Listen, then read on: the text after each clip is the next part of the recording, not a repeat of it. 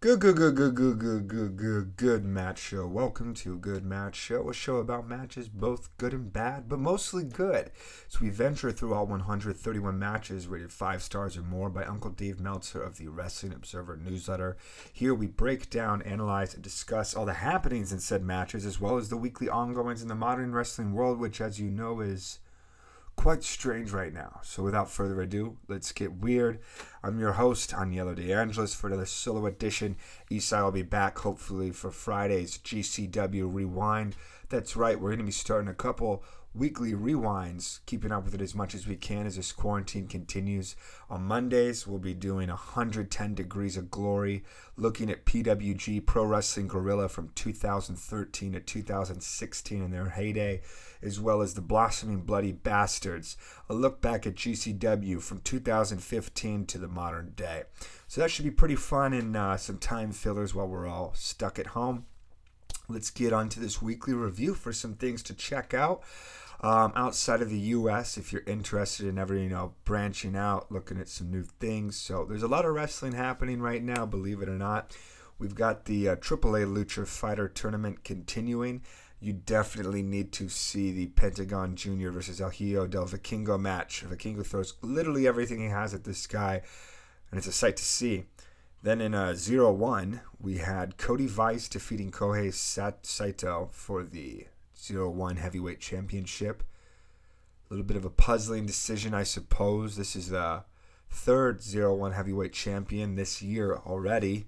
It's only May. We had Yuji Hino, now we had Kohei Saito, and now we have Cody Vice. So a little bit of hot potatoing that title, but, you do what you gotta do.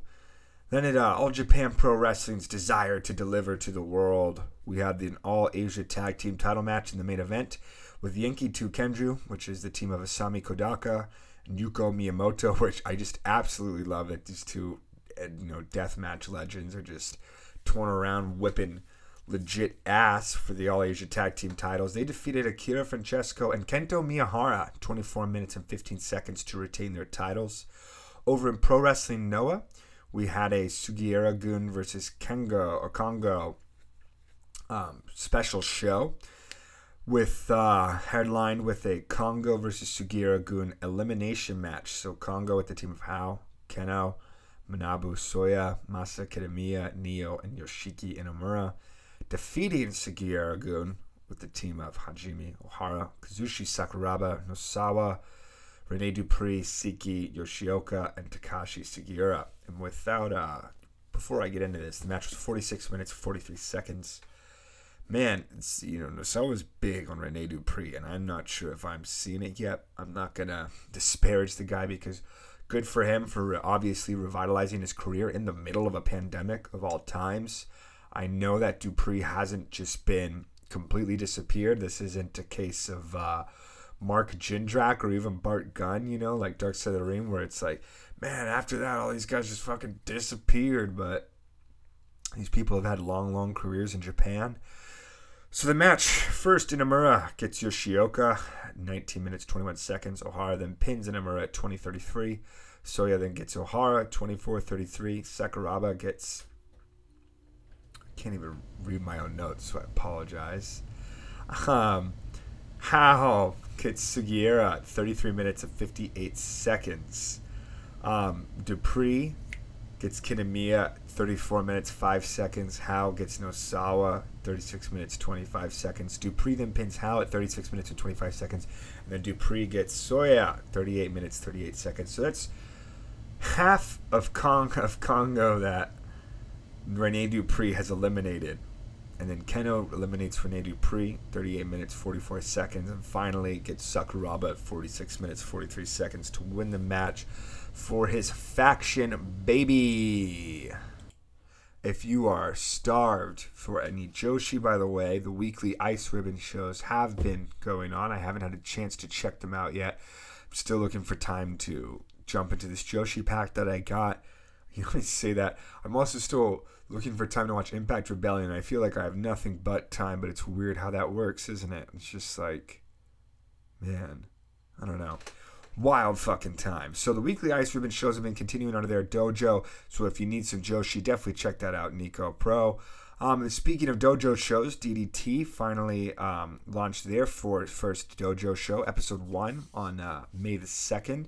Headlined by 2 main events, with Daisuke Sasaki retaining the DDT Universal Championship against Antonio Honda, 13 minutes and 19 seconds. And then Kazusada Higuchi defeating Tetsuya Endo in 24 minutes and 15 seconds for the KOD Openweight title. Incredible match. Definitely go to your way to see this one. This was really, really fun. So, yeah. And now let's get into the weekly happenings in America.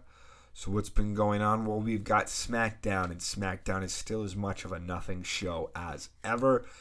The show opens up with a almost 20 minute with commercials Daniel Bryan King Corbin match that ends in a, you guessed it, DQ. So if you have your WWE bingo cards out, that was, again, King Corbin winning by DQ against Daniel Bryan in a 20-minute opening match. So if you got bingo, congrats. Then we had Sheamus defeating Leon Ruff, who has literally just been getting spanked, I think, on every single fucking show. I don't remember if Leon Ruff, I'm pretty sure the last time I actually saw this guy live was like Evolve 141, Walter versus JD Drake, Cassius Ohno versus Josh Briggs, Austin Theory versus Babatunde, you know, the real, just incredible, legendary matches. I'm pretty sure Leon Ruff is one half of the Evolve tag teams, is the Skulk, right? With like AR Fox or some shit. So, good for Leon Ruff. I think it's funny, you know, a lot of the wrestlers that do wrestle and Evolve for Gabe, a.k.a. Max Barsky. No, that's David Starr, but if you get it, you get it. You know, Gabe always promises visibility, that you get to work with these WWE talents, and obviously this is the stepping stone to get in there, but man, I mean, can't feel great to just be this sore during a pandemic, you know, because I mean, Ruff gets decimated here by Sheamus on Friday, comes back. Did he get squashed again on Monday? No. And then Wednesday, he gets just backdrop driven to hell by Karrion Kross. So, shouts out to Leon Ruff for entertaining us in these dark times. We had Carmella defeating Mandy Rose in a Money in the Bank qualifying match. Okay. So, that continues. Funny note, Brian Alvarez still pointing out that every single time Carmella wins a match, it's like, oh my god, I can't believe I did it. My job is to win matches, and I can't believe I actually did my job. I understand this to a degree. I mean, when you never win, you've got to be shocked, but you should have some sort of confidence in yourself. So this never really looks convincing, like this was a fluke, this was a flash in the pan, probably won't happen again. Then we had the Forgotten Sons defeating the New Day, 12 minutes and 41 seconds with, I believe, Steve Cutler pinning Kofi Kingston or Wesley Blake. One of them pinned Kofi Kingston.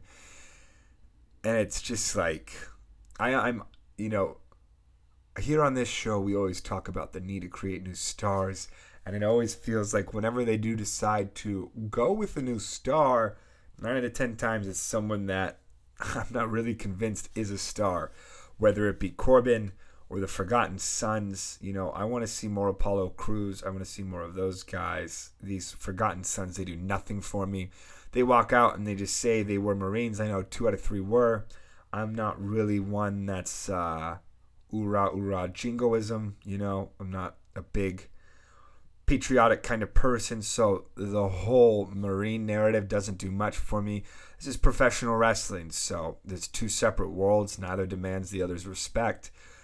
So it's just kind of a false equivalence in my book, and it's very much just of the Vince McMahon playbook that just because A did B, they are deserving of respect in this world. I don't really buy into that bullshit. So in our main event, just shooting on the United States military, baby. Money in the Bank qualifying match. Otis defeating Dolph Ziggler in 11 minutes and 15 seconds. You know SmackDown is starved for main events when this is it. Obviously, this is one of the better written programs, but it's just completely fucking nosedived and just gotten really weird and predatorial, even more so than before, with them firing the head woman that was in charge of the program. Obviously, it's fallen into lesser hands since then. Yeah, and that's pretty much SmackDown. So next week we've got Sonya Deville versus Mandy Rose. And I was talking about this on the Genuine Wrestle Boys. That's Genuine Wrestle Boys. Go to bit.ly/suckyourown and check out their stuff. I believe get a free book from Jeff Bezos if you sign up. Fuck Jeff Bezos, so that's always fun. And but so they were showing this video package for Mandy Rose versus Sonya Deville. It was just move after move, like just boom, boom, boom. And all I could think was, this is probably the total amount of offense that both of them have gotten on their main roster careers. It's like 5 knees from Sonya, a couple slams from Mandy, a couple knees here and there, and that's about it. So it was like they didn't have much to pull from, but at least they made it look impactful. Now on to Monday Night Raw, which opened with the Money in the Bank qualifying last chance gauntlet match since Apollo Crews was out. Opens up with Bobby Lashley versus Titus O'Neil. And at this moment I go, good for Titus O'Neil. He's still got a job. And that made me happy. This guy gets such good publicity. He seems like such a genuinely great human being. I was very, very happy to realize that he still had a job. And then he was eliminated by Bobby Lashley in 50 seconds. So maybe he is on the chopping block. Who knows? Bobby Lashley then eliminates Akira Tozawa, who, again, won this Wednesday in the NXT Interim Cruiserweight Championship tournament. So this is just so beyond frustrating at this point to keep jobbing out this guy every single week on the quote-unquote main roster shows, even though NXT is obviously a main roster show because that's the extreme point they went to make during Survivor Series this year with NXT cleaning house. Yet Akira Tozawa can't get any moves or offense or any sort of win in on a main roster show, yet he's dominating in this cruiserweight tournament, and it just really, kayfabe wise, makes everyone in the tournament feel like an absolute fucking geek. So, in a company where you've got hundreds of literally hundreds of wrestlers signed, even though Paul Heyman's big on Akira Tozawa, and Akira Tozawa can sell like an absolute fucking beast. Seriously, every time I see this guy in the ring, I think he's deathly injured, but he never is. You don't need to job him out every week.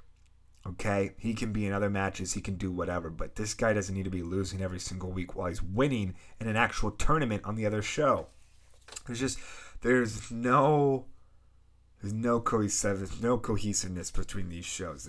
It's almost like Tozawa's playing a character on one show and another on the other, and it's frustrating for the people that tune in to every bit weekly and actually pay attention. Bobby Lashley then eliminates Shelton Benjamin, and I just realized that in my dream last night that Shelton Benjamin actually won this match because I think that would have been really, really fun. But obviously, you got to get AJ in there somehow if he's ready, willing, and able. Ready, willing, and Gable, baby. Bobby Lashley then gets disqualified against Humberto Carrillo. And it's like, WWE, I think, is the worst fucking company in the world with disqualifications because, again, there is no... I can't think of this fucking word, and I keep saying cohesive, and I know it's not it. Well, God, I'm just going to Google this fucking thing. All right, fuck it. I can't think of this thing, so let's just call it a groove or a rhythm or a rule, but there's no groove between any of these things, right? So, Nia Jax, or who was it? Someone got disqualified because of holding a fucking ladder last week, and this week Bobby Lashley gets disqualified for being a little bit too rough. But on all the other shows, you've got chairs. Think about how New Japan approaches DQs. There's only been one DQ in AEW so far to date, and it makes the matches a lot better because it's WWE just always uses a DQ as a shit way to get themselves out of booking themselves into a corner. But here's the thing. If they didn't book themselves into a corner, they wouldn't have to do these DQ finishes. So WWE is just... they're unfathomable in the ways that they go to screw themselves constantly, because it's like wrestling is fake, right? It's staged, it's scripted, so we can do whatever we want to do. So we don't have to put Bobby Lashley in this match, or what we can do is we can have Bobby Lashley eliminate Titus O'Neil, we can have Bobby Lashley eliminate Akira Tozawa, we can have Bobby Lashley eliminate Shelton Benjamin, and then you can have Lana come out, or you can do something else. You can do a million fucking things, but you don't have to do Bobby Lashley gets rough in the corner and then gets disqualified because that doesn't make sense. It makes the ref feel like just completely out of line with the other refs. And, I know I'm harping on this situation now, but it's something that I believe deserves to be harped on. So Bobby Lashley getting disqualified, not a fan. Then Humberto Carrillo then eliminates Angel Garza, then eliminates Austin Theory. And then AJ Styles comes in and eliminates Humberto Carrillo. And, okay, so Humberto Carrillo gains nothing from this because he doesn't beat Bobby Lashley. He beats the other two guys by the skin of his teeth while getting beat down the entire time. And then loses to AJ Styles. So, thing about the World Cup, you never remember who lost. You always remember who won. Second place is quite possibly the worst because you fade away. And then when it gets brought up, it's like, oh yeah, that was the guy that lost in the final moments. So, again, Humberto Carrillo probably goes back to main event now, and AJ Styles goes into the Money in the Bank. AJ Styles, though, does cut an amazing promo right after this ends. He just goes, I ain't no ghost. I ain't no zombie. And it was just hilarious. Perfect, classic AJ Styles cadence and delivery. He talks about throwing someone off the roof. I saw on Reddit someone mentioning the idea of these other in Reddit or my wrestling group. So shout out to the group chat, Wendy, Kevin, Charlie, Big Walt, Eastside, Mike and Mike, and Corp. Our leader, Jenna. Thank you, love y'all. So it was the recommendation, the idea that AJ Styles gets thrown off the roof and then he just shows up again Monday and he has like this, the phenomenal and the invincible AJ Styles. I think that would be a really fun gimmick. Just cartoon Wile E. Coyote death for AJ Styles all the time, as long as this pandemic lasts. Next we had the re-debuting team of Brendan Vink and Shane Thorne defeating Cedric Alexander and Ricochet. This was actually a really, really good match for the amount of time it lasted. It felt like a condensed PWG match, spot after spot. Alexander and Ricochet are a hell of a team. I mean, they do not miss a beat. And the final moments of this match just Thorne nailing Cedric, Ricochet nailing Thorne, then Vink nailing Ricochet. Awesome. It felt like right there that the match was just getting started, but with these TV matches, usually they're pretty truncated, so what can you do? Interested to see what they're going to do with Brendan Vink and Shane Thorne. I love them as a team. I think they've got a great, unique look. I love an Aussie team on the main roster. Let's see if they give them any sort of TMDK gimmick or a name. I'm someone that I believe in branding immediately, right? That once you've got a tag team, it doesn't matter if they're going to be together for 1 week. It doesn't matter if they're going to be together for 5 years.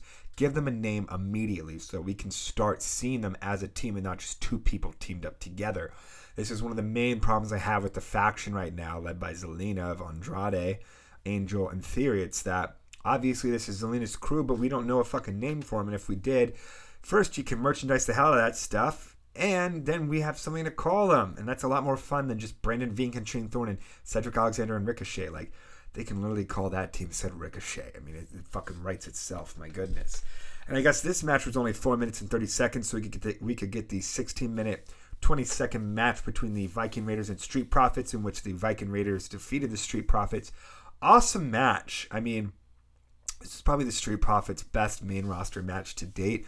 The Viking Raiders looked amazing. I really like that they're starting to get characters outside of themselves.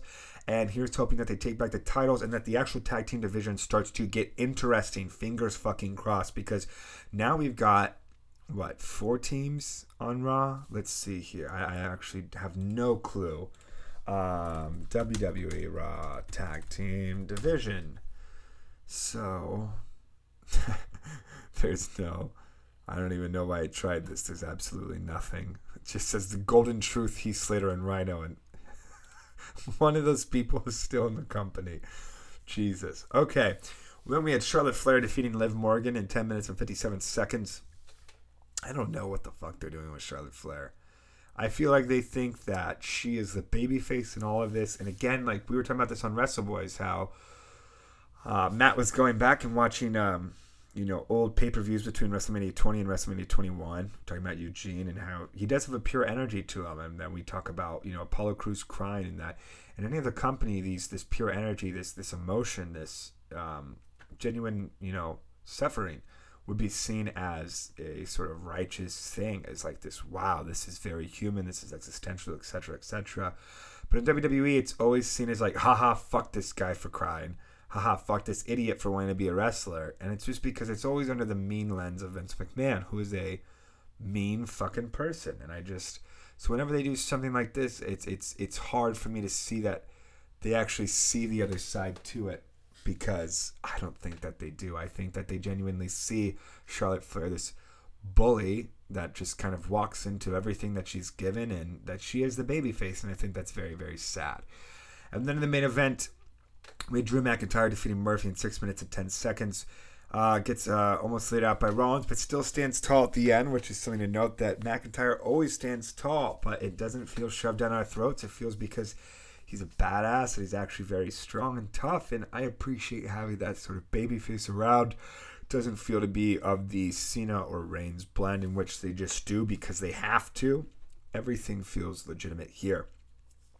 Then for the Wednesday Night Wars, we had AEW. Cody defeating Joey Janela in 13 minutes and 21 seconds. I think Joey Janela went for a handstand at one point on the outside, and it just looked so fucking bad. And he really tried. This match, outside of that spot and then the moonsault spot that Cody did, just because it looked so absolutely staged, with Janela just, completely walking in a position and just standing there waiting for Cody. I wasn't a fan of that. But other than that, this match was actually pretty good. I love Janela. He's one of the great, not one of the greats, but he's just really great to watch. He's still really finding himself on TV. It's always exciting to watch like a top dog on the indies, and still a top dog on the indies, try to find themselves on mainstream television. So be interesting to watch. Keep watching the journey of Joey Janela. Cody wins again. I'm really not into Cody right now. I think that he has really went to the well far too many times, just with his character and with his matches. So it doesn't have me excited for the Cody Lance Archer match. I think that if you want to book that match in an interesting way, if you really want to give Cody some more character, obviously this guy has lost every single big match that he's been in. I mean, what has he really done? He beat Darby, he beat the Butcher and the Blade, and he beat Joey Janela just now. Other than that, he lost to MJF, he lost to Jericho, he's probably going to lose to Lance Archer. So why don't you do a John Cena versus Brock Lesnar SummerSlam fucking 2014 style match, right? Have Archer come out and just decimate the living hell out of Cody for 10 minutes straight and then win. That's how you posit that title is. Man, whoever takes this title off Archer is going to be a made fucking man, right? And if Cody eventually does, that writes it there so Cody can come back. And then maybe Cody finally gets a fire off his ass and starts doing heelish things, because obviously everything else he's been doing hasn't been working. And I think Cody works better as a heel anyway. It's like Brian Sempervive said on one of the American Nightmare podcasts recently, that he sees the heel inside of the pretty boys of Kento Miyahara and Yoshida from 2AW, as well as Cody, that these guys, while they are the baby faces of the company, the top boys, that there is a heel living inside of them just waiting to be unleashed. Then we had the return of Nyla Rose defeating Kenzie Page. Happy to see Rose is back. It's always nice to have a champion around. And, I liked the little package that they did on the women. It made me realize, while the women's division hasn't been booked amazingly or even well, I would say that we are at least getting characters at this point, and here's to hoping that they start getting booked into more programs that are not just title programs. Like it looks like we might get a Brandy versus Britt, probably get Hikaru Shida versus Nyla Rose, and I think a really fun feud could be Yuka Sakazaki versus Penelope Ford. Super bad versus super good. I think it writes itself. We had Jon Moxley, the AEW World Heavyweight Champion, defeating Frankie Kazarian in a pretty damn good match in 60 minutes and 30 seconds. I am a fan of these title matches, or not title matches, but just champion matches always going long. Because I always think about the reigns of PWG, right? All those title matches were always 25, 30 minutes. No matter who the challenger was, they always had a shot.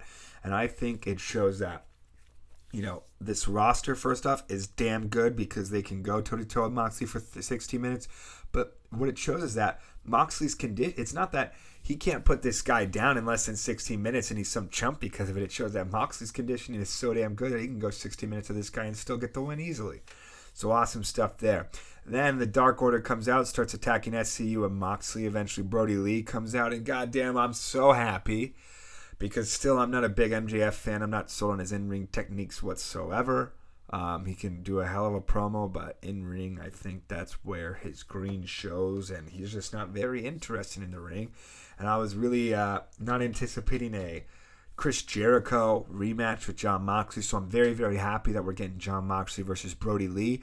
I think that, someone like Brian Alvarez always says, this match was good, but outside of the WWE system, it could have been 100 times better. So I think that this is literally the litmus test for if that is true, because here we have two WWE guys who constantly went at it. Remember, Ambrose versus Harper, ladder match, Royal Rumble, baby, Intercontinental Championship, amazing fucking match. So this will be the litmus, and this is going to be the main event of Double or Nothing. So Brody Lee's first pay-per-view main event for AEW, his first heavyweight championship title shot. I do not see him taking the title off Moxley this soon whatsoever. I think Moxley will keep holding it, maybe till All Out. Who knows?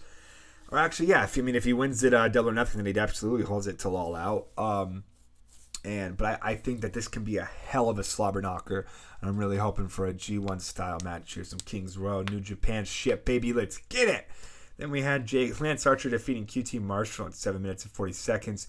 Jake Roberts is back. I was happy to see him wearing a mask. And then by the end of the match, he was not wearing a mask.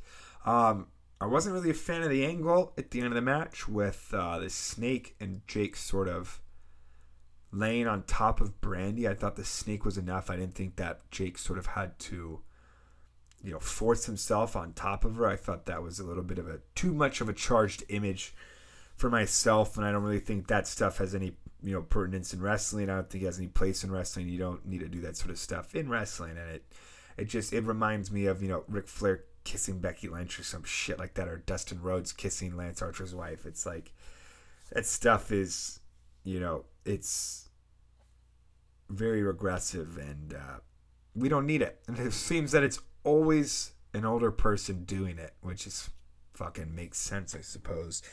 Then in the main event, we had a tag team street fight straight out of DDT of the Inner Circle defeating Kenny Omega and Broken Matt Hardy / Damascus in 19 minutes and 29 seconds. This was a lot of fun. There was a lot of really, really cool spots. I'm enjoying what they're doing Matt Hardy, where he seems to be playing two completely different characters. This was absolutely fucking zany. It was really cool. I like how Omega is able to really be in any spot. If you need him in a 30-minute Iron Man match with Pac, he can do a fucking 30-minute Iron Man match with Pac. If you need him to do a really zany, hilarious, comedic tag team match with the Best Friends and Michael Nakazawa, he can do that. If you need him to do a pretty damn brutal hardcore street fight with some DDT spots, he can do that too with some insane over-the-top character work. Omega really is one of the greats. Here we got some awesome spots with the moonsault off of the construction lift, which was pretty damn high up there. We got Sammy Guevara getting hit by a golf cart. Chris Jericho at the top of his gang. We had Proud and Powerful returning, which was really, really nice. The only thing I was really confused by in this whole show was running a video package for MJF and another video package for Shawn Spears. And the MJF package, it ends with him saying, "So next week, I make my return." And then we go to ringside and MJF is already there. And it just felt really fucking weird. And obviously he's talking about his in-ring return, but he didn't specify that. He just said, "Next week I'll return." And I'm going to harp on it just because it didn't make any sense then. The whole promo felt very like, why the fuck did I just have to watch this just if he's going to say the same thing ringside right now? So anyway, we're now getting Jungle Boy versus MJF at Double or Nothing. Here's to hoping that, Jungle Boy wins. I doubt he will. I think that MJF might be the next feud for the title, probably on television on the 3-month interim between pay-per-views. And then we're also getting a casino ladder match for an AEW World Heavyweight title shot. So actually, you know what? I'm totally wrong. That MJF would be next in line, because whoever wins that is going to be next in line. We've got Brody Lee versus Jon Moxley. We're still waiting. I'm still very, very eager to see what's going to happen with Adam Page. I imagine that Jericho's match will probably be the Matt Hardy final deletion at his compound. I'm imagining that will be the Inner Circle's role in that match. And here's to hoping that we get some cool Hardy cameos or other people in that match as well.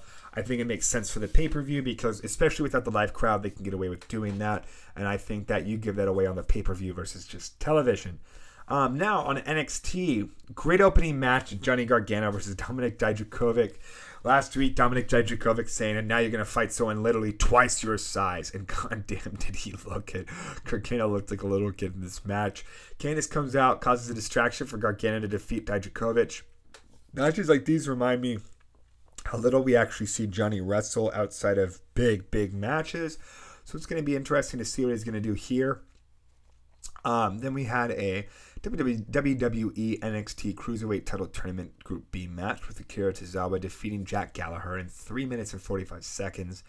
So obviously these matches are just not getting time now, which sucks. Like, I was so excited for this tournament. And yeah, these matches are sprints and they're good as a result, but you know, it makes these guys look not as good. And I understand that there's obviously a ceiling for these performers. There's obviously a ceiling for anyone in the Cruiserweight division or 205 Live. But it's like, if you're only going to give them 3 minutes on NXT television, you've got 205 Live that you've been doing replays of tornado tag team matches of the Lucha House Party and the Singh Brothers from fucking February. That's the only match you're showing.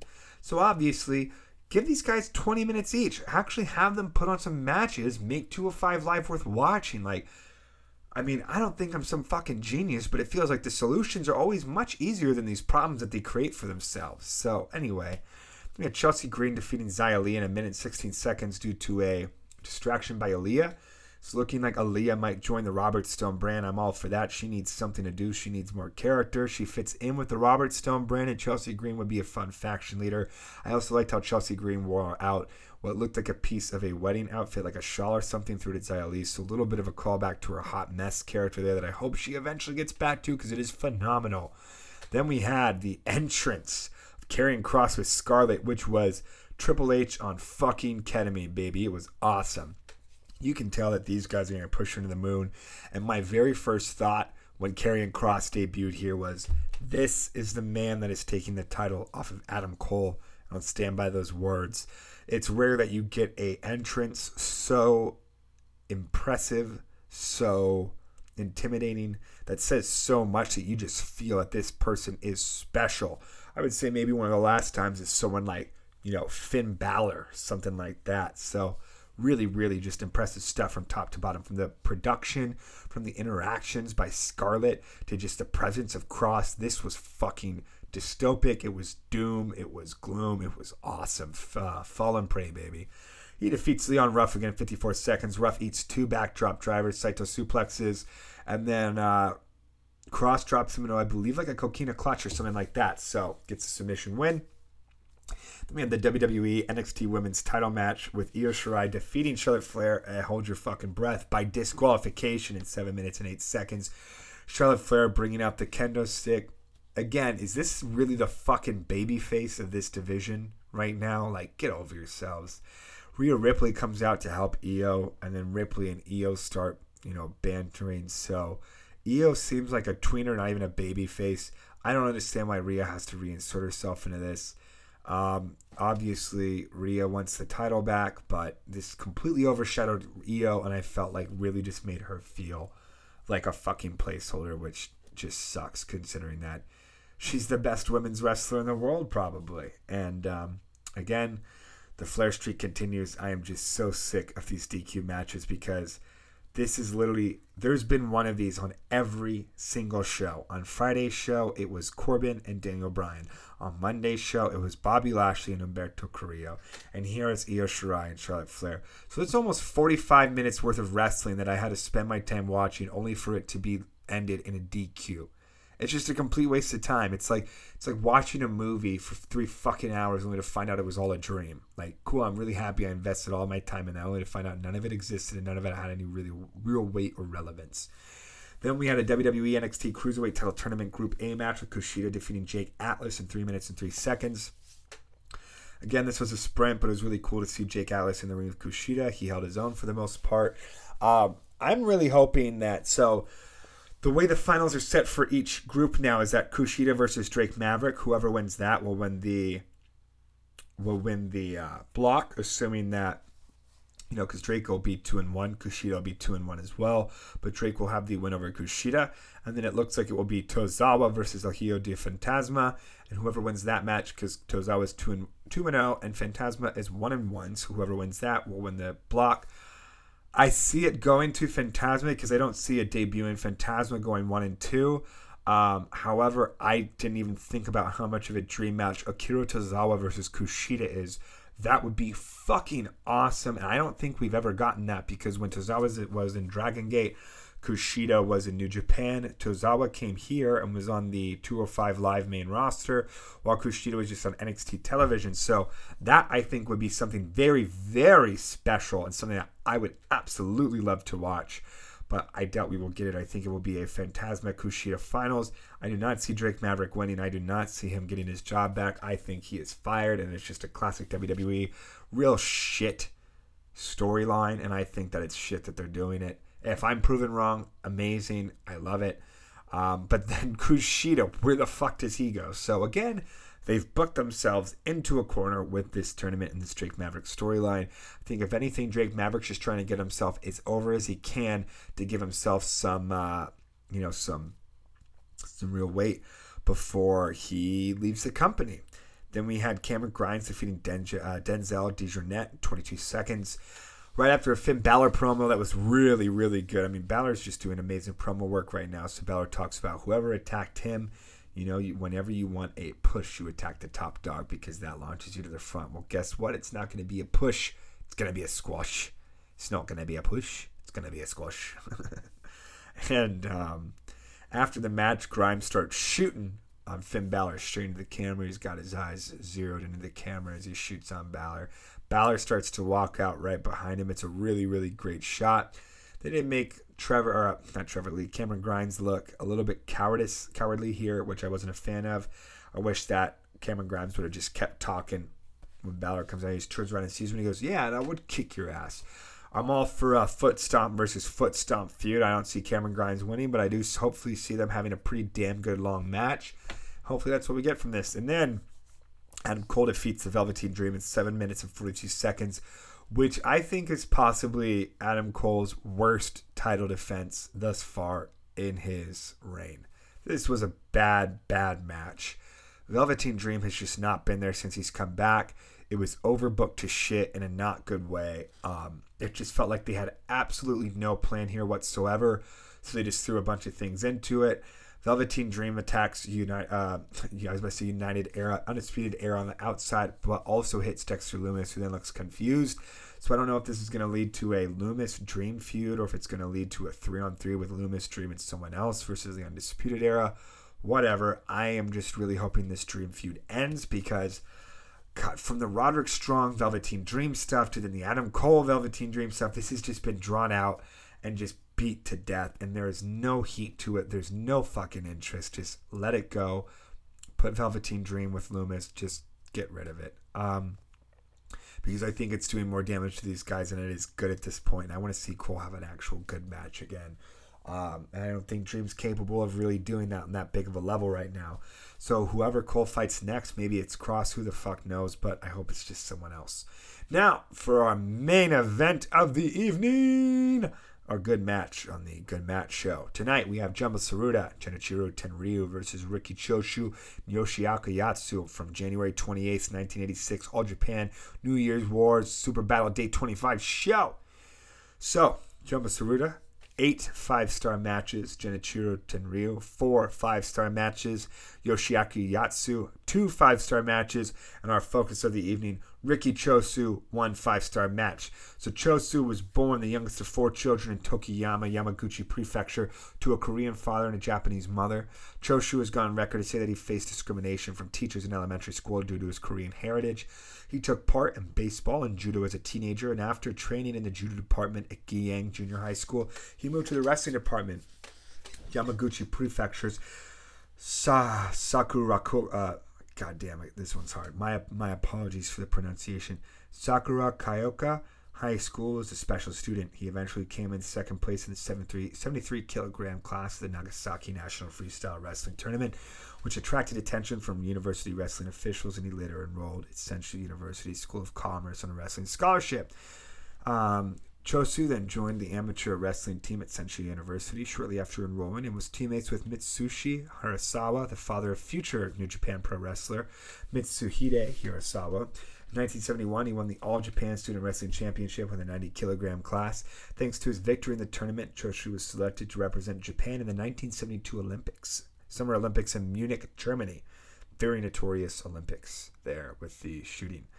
Officials, however, refused to let him compete in Japan on account of him being part Korean.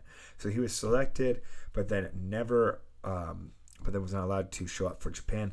Nevertheless, South Korea then instead invited him to join their freestyle team, and he represented South Korea as a wrestler. Riki Chosu ended up the tournament with a record of 1 win and 2 losses and was disqualified due to the penalty point system. When he returned to Japan, Chosu became captain of the Senshu wrestling team in his 4th year at university and won the freestyle and Greco-Roman 100 kilogram class tournaments at the All Japan Championship in 1973. He then debuted for New Japan Pro Wrestling in August 1974 against El Greco. In the mid-1970s, Choshu was sent to North America to gain experience, wrestling under his real name Mitsuo Yoshida, sometimes referred to as Mitsu. He appeared in George Cannon's Superstars of Wrestling promotion as a heel, managed by superstar Supermouth Dave Drassen.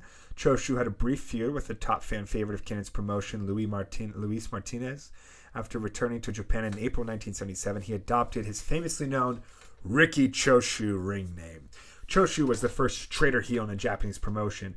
In 1983, upset at not being selected for the inaugural tournament for the IWGP Heavyweight Championship, that is the International Wrestling Grand Prix Heavyweight Championship, he turned on Tatsumi Fujinami during a match and formed his own stable, Ishin Gundan, aka Revolutionary Army, which was the core for the later Japan Pro Wrestling JPW promotion that invaded All Japan Pro Wrestling.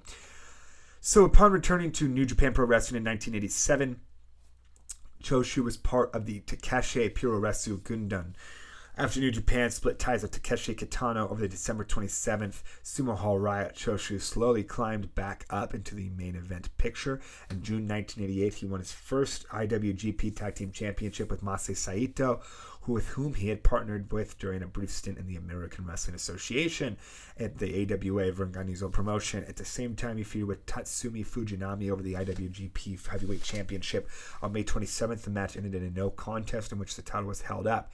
Fujinami won the rematch on June 24th. July 1989, Choshu won his first IWGP Heavyweight Championship against Salman Hashimikov of the Soviet Union. The same month, he would also win his second IWGP Tag Team title with young up-and-comer Takayuki Iizuka. So you might know him as the old crazy bastard that ran around with the Iron Claw, who just recently retired, actually. So that's almost 30-year career there. Actually, it was a 30-year career. Impressive. 2 more IWGP heavyweight title reigns would follow between August 19th, 1990 and January 4th, 1992. In August 1996, he won the G1 Climax, winning every single match in the tournament. In 1997, he won his 3rd IWGP Tag Team title with Kensuke Sasaki.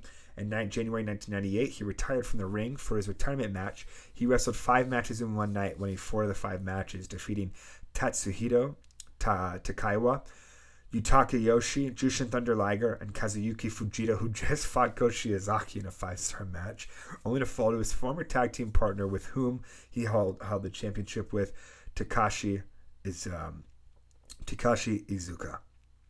He would focus on booking matches for New Japan Pro Wrestling after that. Retirement, however, did not last long, as Atsushi Onita, the king of not fucking retiring from FMW and various other promotions.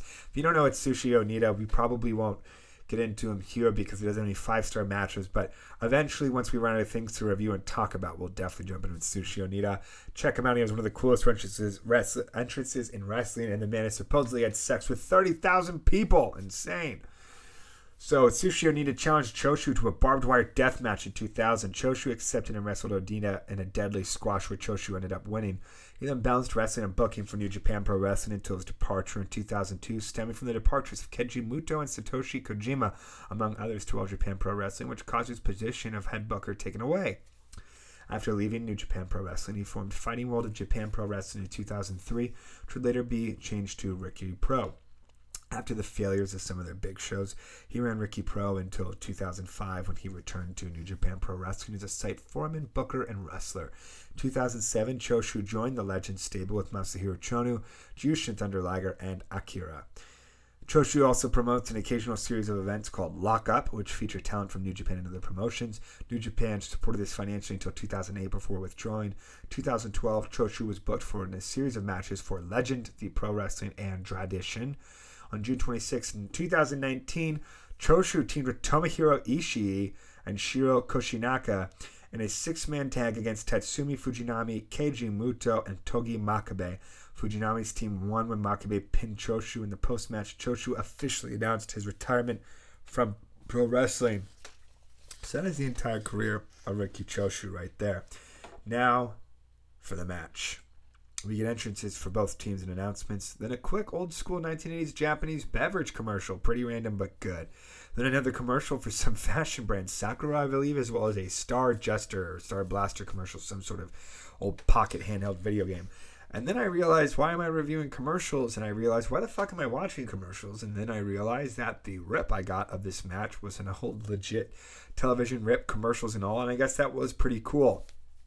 Back to the match. All four men in the ring slapping their chests, getting fucking ready. Again, all these matches, you can pretty much just feel the heat brimming off these guys right before it starts. Riki Choshu and Jumbo Tsuruta start the match. We've got Tsuruta in the elbow pad, Tenryu in the yellow stripes, Choshu with the long hair and the taped up abdomen, and then Yatsu in the tights. So they circle each other, exchange a couple of kicks. They continue to circle. Definite big match feel. The crowd is already going insane as they would be 30 minutes into a match. The two-man grapple and Choshu wins, goes into a side headlock, which turns back into grappling, and Choshu is now back against the ropes. The ref breaks it up. The two men lock up again. Tsuruta gets a side headlock now as Riki Choshu tries to fight out. Tsuruta drops a big elbow and the move breaks. Riki Choshu then nails a single leg takedown, stomps on the chest of Jumbo Tsuruta, who is visibly upset by this. And I would say that there's a lot of times where the men are less concerned with winning and more concerned about how they look and how they're beating the hell out of the other guy. So these signs of disrespect visibly just shake the other man like, I'm not going to let myself fucking look like this. So Tsuruta then goes for a full body slam, but Riki Choshu goes back into his corner as Yatsu then tags in. Yatsu gets a full Nelson, spins Tsuruta around, then goes for a snapmare, but is stalled by Tsuruta. Locking up again, Yatsu pushes Tsuruta into the corner and hits a nasty slap to the face. Yatsu then hits a few more slaps, and Tsuruta appears unfazed and merely fixes his elbow pad. They lock up again, and Tsuruta then gives Yatsu a hell of a receipt. Just a stiff slap. Boom, just a right to the fucking face. Choshu now tags back in, and the two viciously lock up. This is already getting even more heated. Slap after chop after knee. Choshu and Tsuruta fight. Choshu's right abdomen is already heavily taped, just to note that again. And Genichiro Tenryu finally tags in and begins to stalk Choshu. Tenryu is probably the most fearsome bastard in this match, and just a mean fucking bastard. It's also interesting to see Tenryu and Tsuruta play the heels here, but that is their role. Something of note. Tenryu gives a blind shot. So yeah, he's stalking Choshu. The two guys are circling each other in the ring. And Tenryu, as he's doing that, just blind shots Yatsu outside. As Choshu then begins to just beat the hell out of Tenryu in the corner. So it's like Tenryu would rather slap the shit out of Yatsu in the corner and open himself up to getting beat up by Choshu than just trying to fight Choshu. There's this sort of bloodlust that all these men share. And it's really fascinating to watch. Choshu then lifts up Tenryu for a backdrop, and Yatsu climbs to the top rope and elbow drops him down to the mat. Awesome tag team maneuver and pretty wild to see in the first 3 to 4 minutes of the fight. And this is a legit fight with tons of heat, and that is very, very evident. Yatsu then whips Tenryu Drops some knees and elbows. Snap Marin drops more elbows. Pin attempt, 1 count. This was a first pin attempt of the match, 1 count. Choshu climbs to the top and the two now hit a double Tim assisted pile driver. Awesome. Pretty much an indie taker here. Tenryu is reeling but gets in a solid chop on Choshu and then a single leg takedown. Tenryu then begins to work over Riki Choshu's left leg, wrenching the ankle and calf over his own knees, just pulling the muscle off the bone. Another set of commercials. A car wax one this time. It ends with the lady stripping and teleporting to a yacht. Now a kid is breakdancing on top of the car and the girl strips again. Nissan V6 Maxima. Okay, why am I really fucking reviewing these commercials? And now I skip them. Back to the match. Riki Choshu is on the floor as Tenryu goes for a figure 4 leg lock. However, Riki Choshu holds the left leg of Tenryu up to prevent the move from fully locking. Choshu then tags in Yatsu from the floor, and Yatsu drops a huge elbow drop on Tenryu, who's still locked into the move on the floor. Another elbow drop now. Tsuruta runs in and starts attacking Choshu. So in this image, right in this moment, Yatsu is just beating the hell out of Tenryu. And so Tsuruta runs in and starts to beat the hell out of Choshu. He doesn't try to protect his partner. He's just obsessed with beating the hell out of the other one. He says, if you're going to beat the fuck out of my guy, I'll beat the hell out of yours. And what this actually reminds me of, and we'll get into it at the end. I'll save it for the end. So, fuck it. This reminds me of the Young Bucks versus the Lucha Brothers from All Out. That insanely amazing ladder match in which the match wasn't so much about winning as it was if you're going to kill my brother, I'm going to kill your fucking brother. And that's what a lot of this is. It's less about getting the pin and it's more about pure destruction. So, Yatsu now on the outside of the ring. Jumped ahead a little bit. So, Jumbo Tsuruta runs in and starts attacking Riki Choshu, quickly breaking down the match. Yatsu chaps Tenryu into the corner and whips him across the ring as Tenryu greets him with a big old lariat. Tsuruta now runs in the ring, whips Yatsu and hits a big knee to the gut, rinses and repeats. Yatsu now on the outside of the ring begins to recollect himself and adjust his tights. He hops back on the apron, enters the ring, and the two lock up. Yatsu reverses an Irish whip and hits a big-time drop kick on Jumbo Tsuruta, which drives Tsuruta into the corner. We then get a double vertical suplex by Riki Choshu and Yatsu. Tsuruta and Choshu now exchange vicious chops one after the other, and Jumbo Tsuruta once again hits his flying knee. Tsuruta now in firm control of Choshu, he begins to attack the abdomen, but then misses a knife-edge chop as the two then collide into a double lariat as both men go down.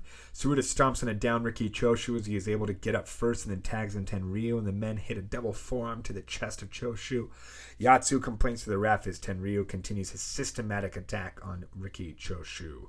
Tenryu stomps repeatedly on the injured abdomen of Choshu as he writhes in pain on the ground as the attacks continue.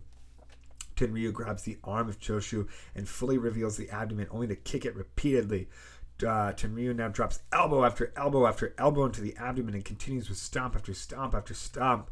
He eventually tags in Tsuruta, who picks up right where Tenryu left off. It's almost comedic how much shit these guys are beating out of each other.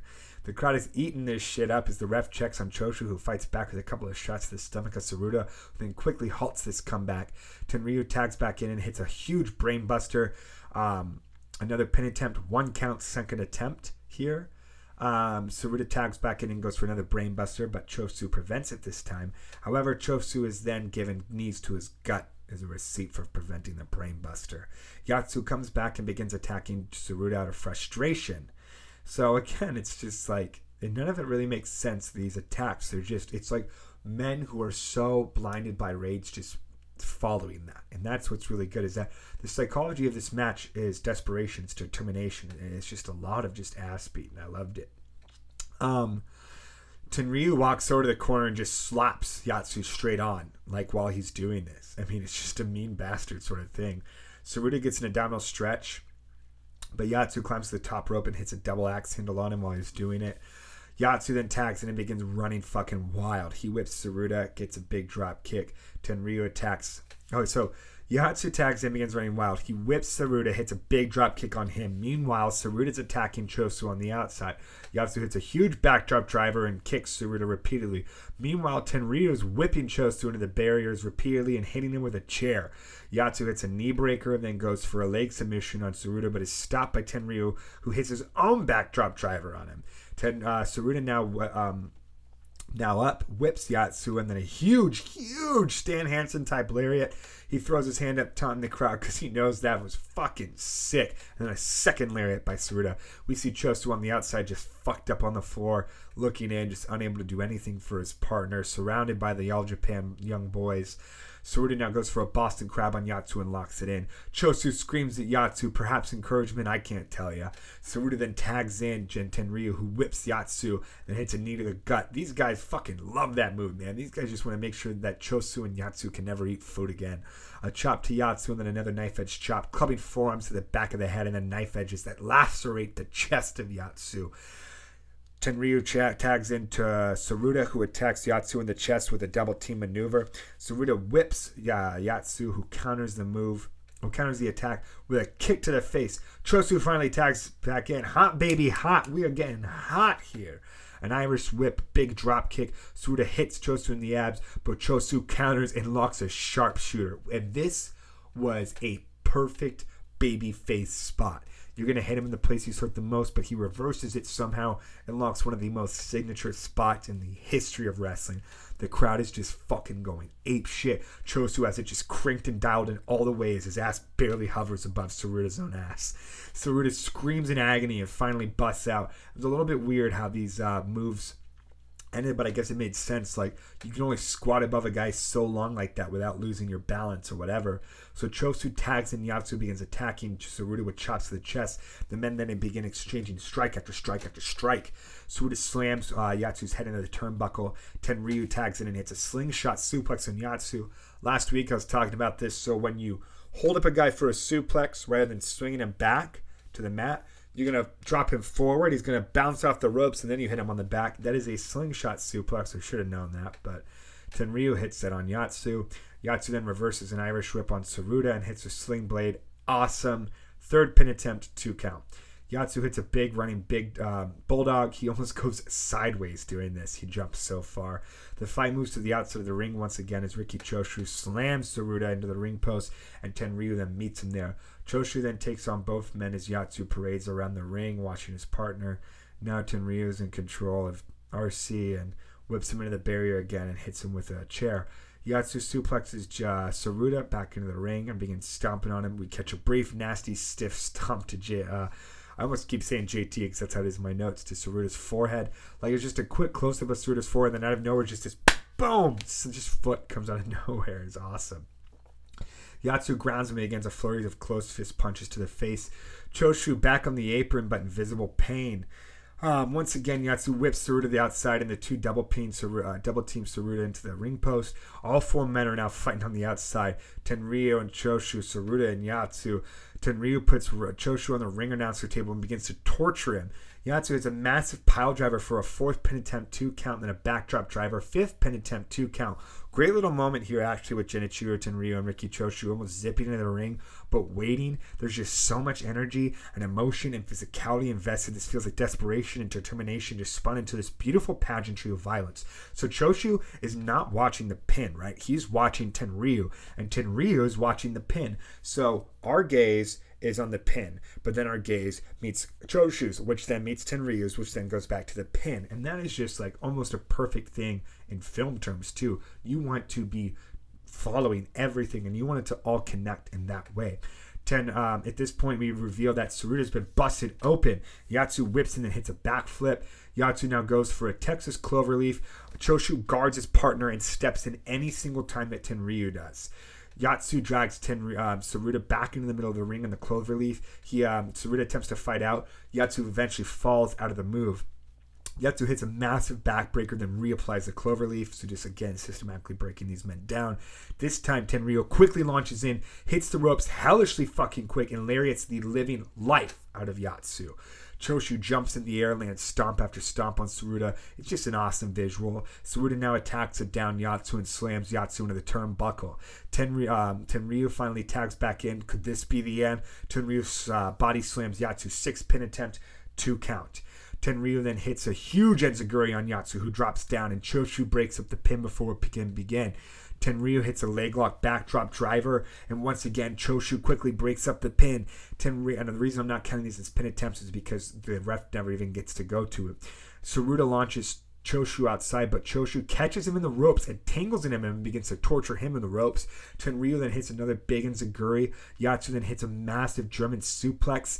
He holds it, bridges it for the pin. 7th pin attempt, 2 count. The crowd is going fucking crazy. I'm going crazy too. Yatsu hits a shoulder block, but then Tenryu goes for a body slam, which is reversed into a small package, and Tsuruta quickly breaks it up. Yatsu jumps onto Tenryu and downs him again against the ropes, almost like a Luthez press. Tenryu once again hits that nasty enziguri leg kick to the head, though. 8th pin attempt, 2 count. Both partners run in to break it up. Tenryu then finally hits a powerbomb for the 3 count before Riki Choshu can get in there, and that's the match, folks. Woof. So end thoughts, incredibly well wrestled, albeit somewhat repetitive at times, but that's how these old matches go. And I feel like the more I watch, the more I'm getting a rhythm for them, the more I'm getting an appreciation for them, because, you know, we don't ever have tag matches to this degree anymore. It's very, very rare, right? Think of something like Kenny Omega and Adam Page versus the Bucks. Think of something like the Bucks versus the Lucha Brothers. Think of DIY versus the Revival. But back then, and those are all established tag teams, right?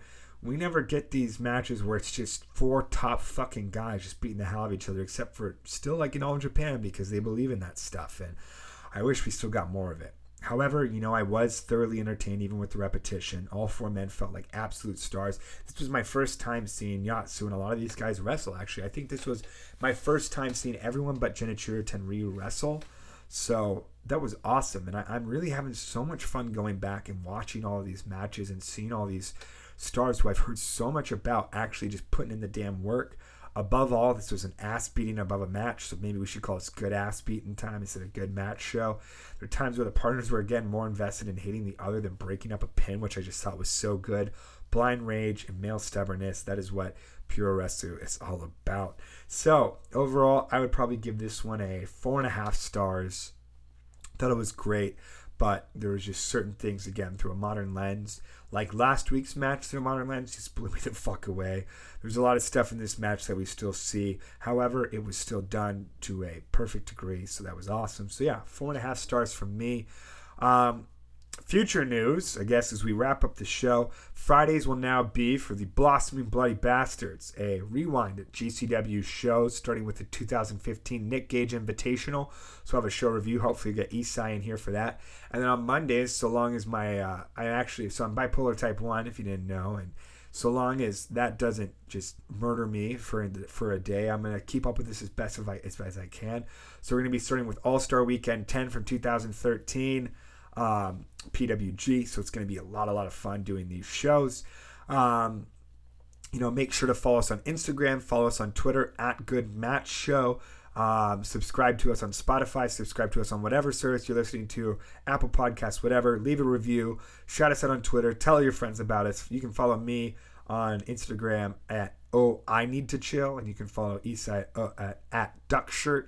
So check us out on there, DM us, whatever the fuck you want to do. If you want to see anything on the show, let us know. I'm always open to new things. I want to try to make this as awesome as it is for everyone. So on that note, suck your own. Thanks for listening. That's the Good Match Show. Baby.